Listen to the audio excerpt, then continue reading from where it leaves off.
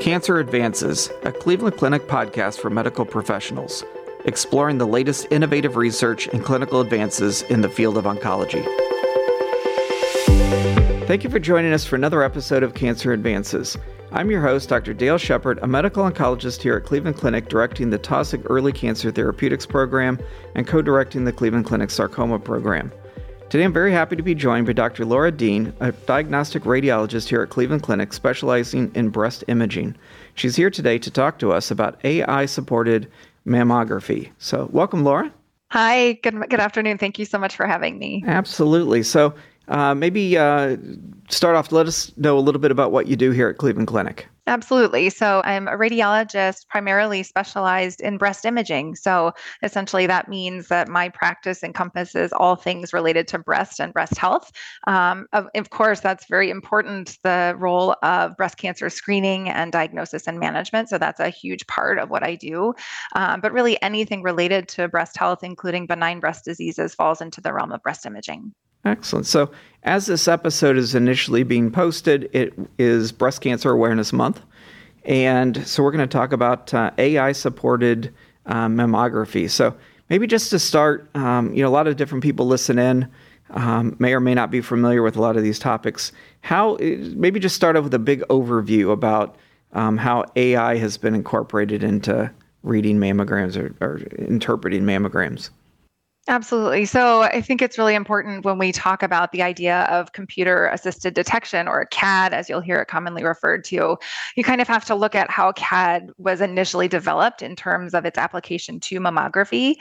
So it was around 1998. So back in the late 90s, there was a lot of excitement around the initial CAD that was developed to aid in interpretation of screening mammography.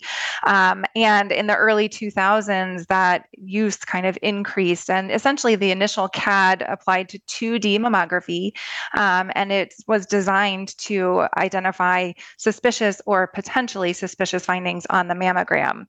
And while there was initially a lot of excitement and enthusiasm for this technology, what we sort of found as we went through the early 2000s and then kind of into the mid-2010s, and this was actually published, is that rather than actually helping radiologists to be more efficient and more accurate, it was actually making them worse in their interpretations.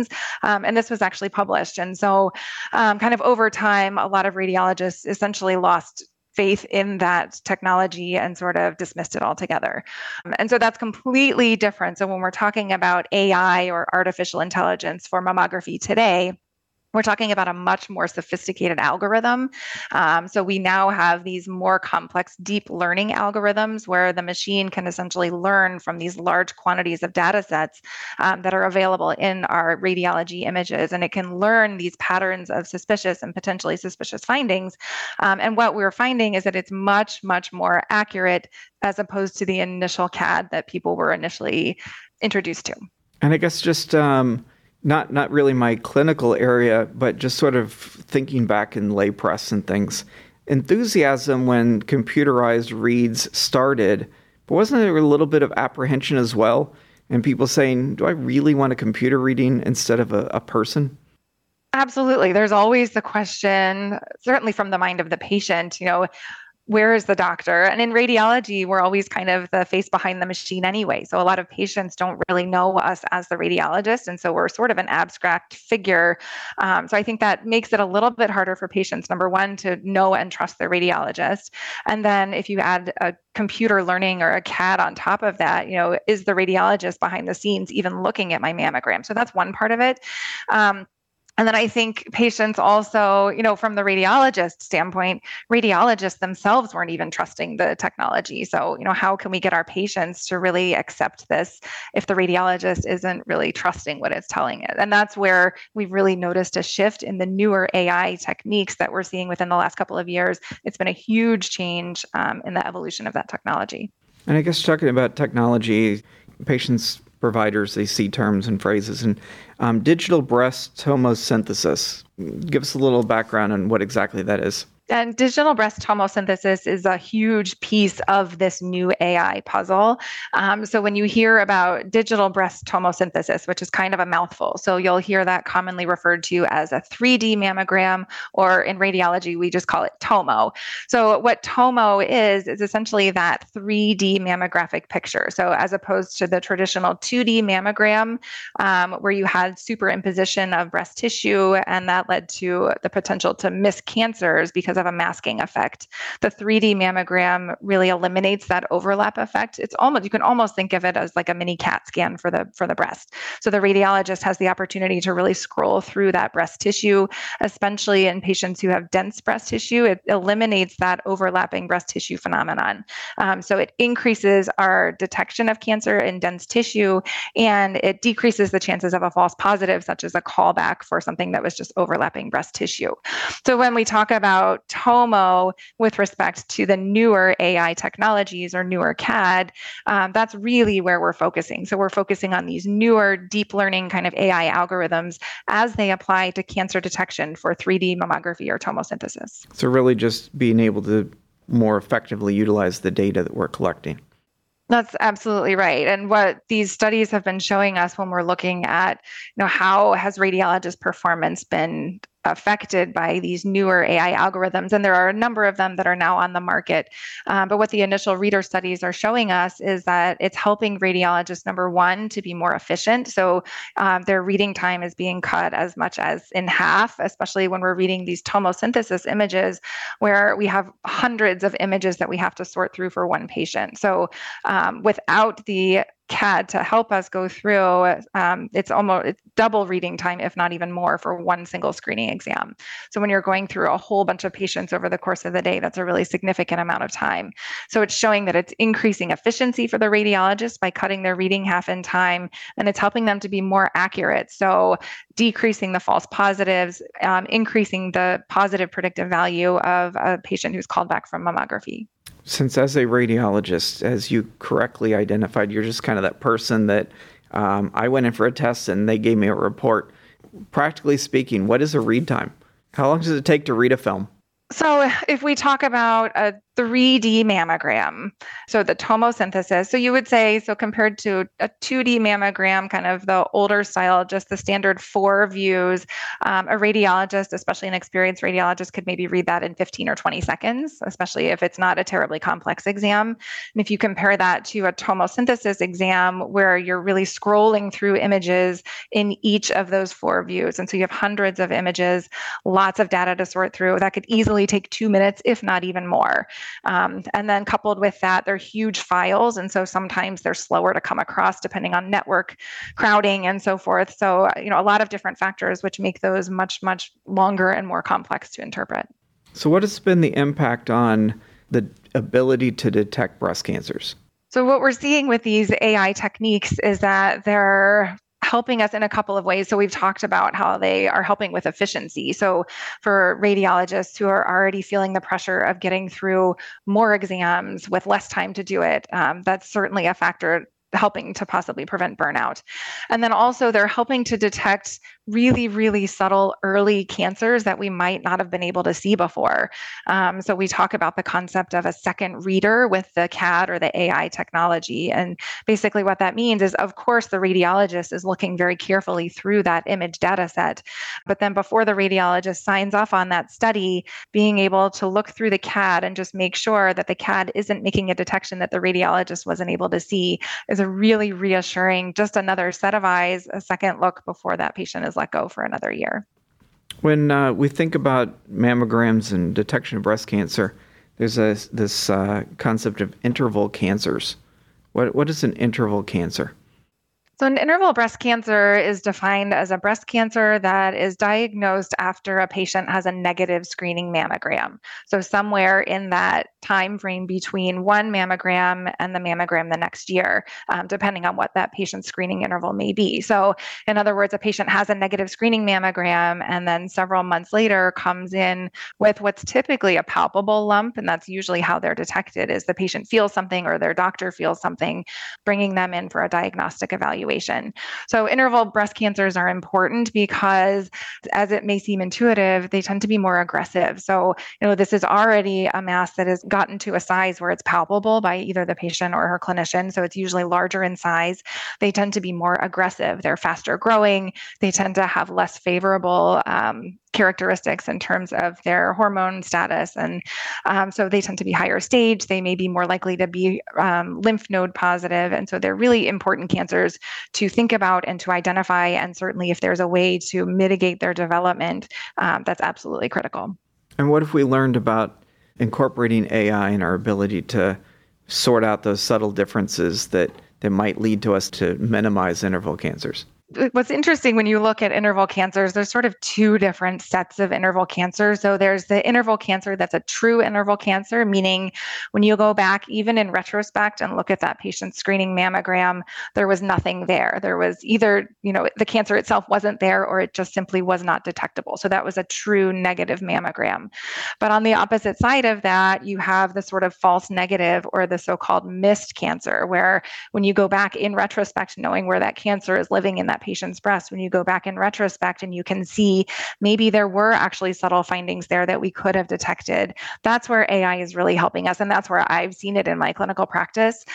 Those cases where, what can we learn from how that area looked on the screening mammogram? Were there, in fact, actually signs that we could have picked up on? And I've seen multiple cases in my practice where AI is really helping us to detect those really subtle findings that we might not have seen before.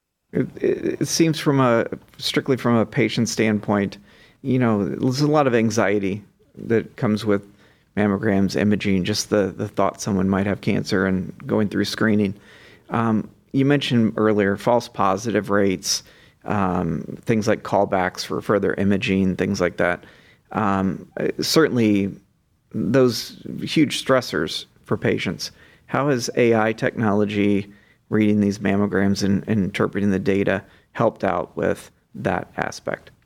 We've seen that AI is helping in terms of decreasing the callback rate for mammography. So radiologists, as they're becoming more familiar with this technology, are able to possibly look at a finding on a mammogram, make their own interpretation, and then combine that with what AI assesses of that finding on mammography. And then they may be able to avoid a callback. If it's a finding that they think is okay and the AI is not detecting it, then it's probably okay to let that patient go. So that may be a case that we might have called back before, but now we're able to let that patient go. So we are seeing that it is decreasing callback rates, which is very beneficial to that point that you mentioned, which was patient anxiety. Callbacks will still happen. There's no perfect screening test, even with our improved diagnostic tools and with the addition of AI, there are still going to be cases that we need to bring back and do further diagnostic testing on. And that's been studied. Even patients who have experienced a callback on their mammogram, even though of course they feel anxiety in the moment, they do still support screening, and the vast majority of them report in the literature that they would still keep coming back for a mammogram. So it's part of it. It's something that we are very aware of. We pay very close attention to our callback rates, and we're always working to try and get those callback rates down. Where is this technology at clinically? I mean, how in terms of availability, clinical use, how widespread? So I think it's getting more attention, certainly in the media. I know at a lot of the large radiology national meetings, and we're hearing about it on CNN and in the New York Times. So I think the awareness of the technology, and especially these newer CAD algorithms and these newer companies that have kind of developed these technology, I think awareness has been increasing. And so I think it's a little bit more widespread at this point, but I think that will continue to increase as we learn more about it and as radiologists start to see cases and examples. And as we see this in the literature, where we really see evidence of people showing benefit for radiologist performance. And so when we think about this being sort of, you go from basic mammograms and then you go to the newer tomography, and then you now go to AI, what do you see as being next? What's the next step? So I don't think, Mammography is not going anywhere. That has been the gold standard for screening for decades. And while that technology evolves and changes and improves in terms of our sensitivity and specificity in cancer detection, I don't see that going anywhere. And what we're seeing is that AI is just even improving our diagnostic statistics even more. So I think that will continue to improve. We're already seeing, so in addition to the cancer detection software, we are seeing AI that is working on density assessment. So automated breast density assessment, which has been a hot topic in the literature for years. And so kind of standardized reporting of breast density is one thing that people are starting to work on. There are companies who are also working on personalized risk assessment in terms of looking at the features on their screening mammogram and predicting that patient's risk of breast cancer developing in the next couple of years. That is all still very new technology, but I think it's really interesting to think about what that might do in terms of opening the door for more personalized breast cancer screening. And so essentially using that to make predictions and maybe changing screening intervals or things like that? Exactly right. Just, looking from each person to person, rather looking at a huge population base with a big, broad overview of screening recommendations, making it a more personalized approach to screening. And I think more will come on that as we see how the technology evolves. And then I guess as we think about that personalization of screening, the question of when to start screening is always a hot topic, it seems. So maybe the potential of maybe getting an imaging early and being able to determine when someone either needs to start a screening program, perhaps.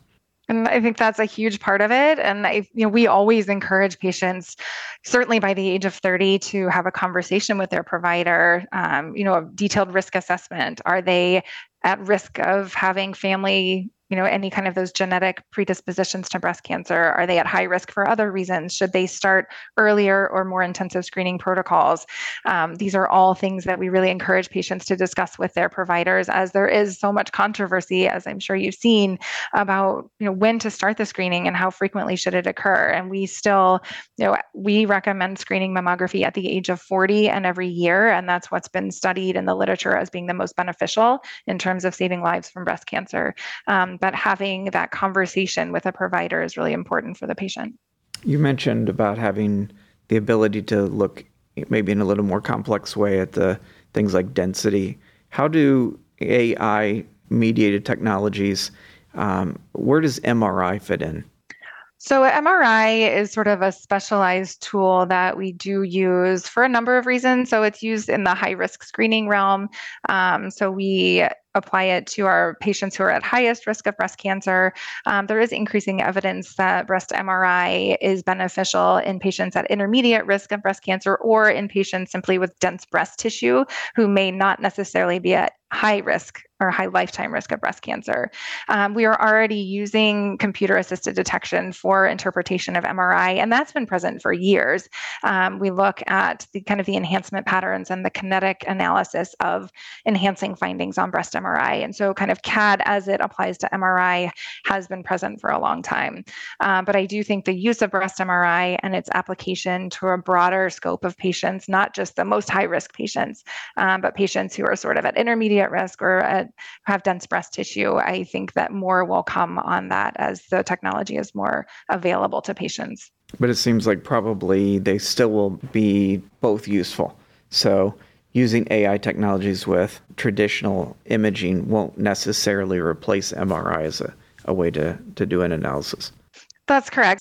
These exams, so if we talk about, again, mammography as the gold standard for screening, and then all these supplemental tools, like you were mentioning, breast MRI, we never would want that to replace the gold standard of mammography. So it's used as an adjunct to screening. But its use, I think, will certainly continue to increase as insurance is also changing. So patients have greater access to a breast MRI as a screening tool. And that's kind of been the result of legislation that's been over the last couple of years in terms of mandated reporting for patients to let them know that, number one, they have dense breast tissue, and then number two, to mandate insurance coverage for supplemental screening for those patients. And so we've talked a lot about how to optimize screening. That only works if people get screening. How do we increase screening? So I think access is really important. At Cleveland Clinic, we've done a lot to increase access as much as we can, such as initiating walk-in appointments where patients can walk into several clinics, and there are a number throughout the region in Northeast Ohio, where patients can walk in without an order, without an appointment, just to walk in when it's convenient for them to get that screening. So I think improving access is really important.